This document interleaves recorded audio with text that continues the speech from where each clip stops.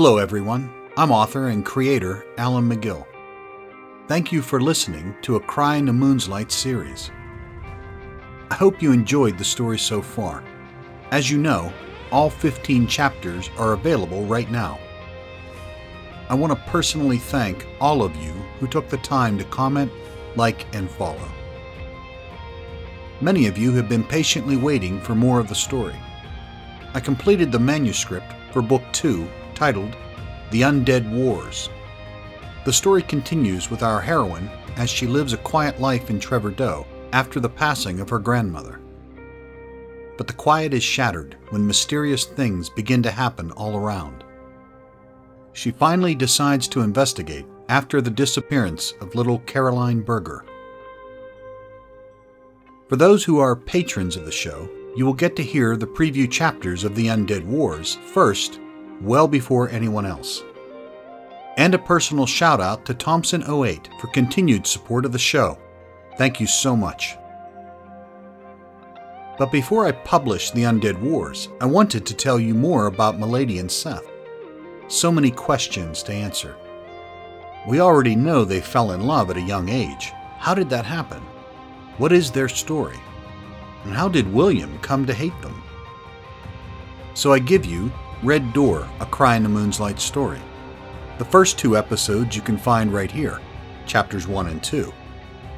The remaining chapters can be purchased on Podbean Premium.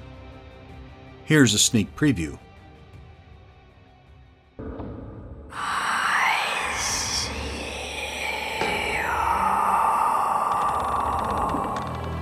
Get on Boggs. Boggs can't outrun them. He can get you to the church while I fight them off. No, I'm not leaving you. I'd rather die with you than live without you. If we don't do something, that may just happen. The Black Wolf stood erect, motionless for several seconds, staring into the cemetery with that one red eye. Suddenly, he gave 2 quick yips and they were gone. Alessandra's eyes scanned the forest. She could see the wolves running over the hill to the east, disappearing out of sight. They're leaving. I don't think they could see us in here. The big one did. There was something strange about him, but he kept going. What do you mean? I don't know. He looked right at us through the hole. He knew we were here. He could see us. And they all heard Boggs whinny. Like Passover. I hope you liked that sneak preview of Chapter 3. But there's a lot more to Chapter 3 than just that. And there's a lot more coming. To find out more about Seth, Alessandra, and William, go to Podbean Premium and purchase the rest of the story. Right now, I am working on a special edition of Book 1 that will be released soon. It'll contain a sneak preview of Book 2, The Undead Wars.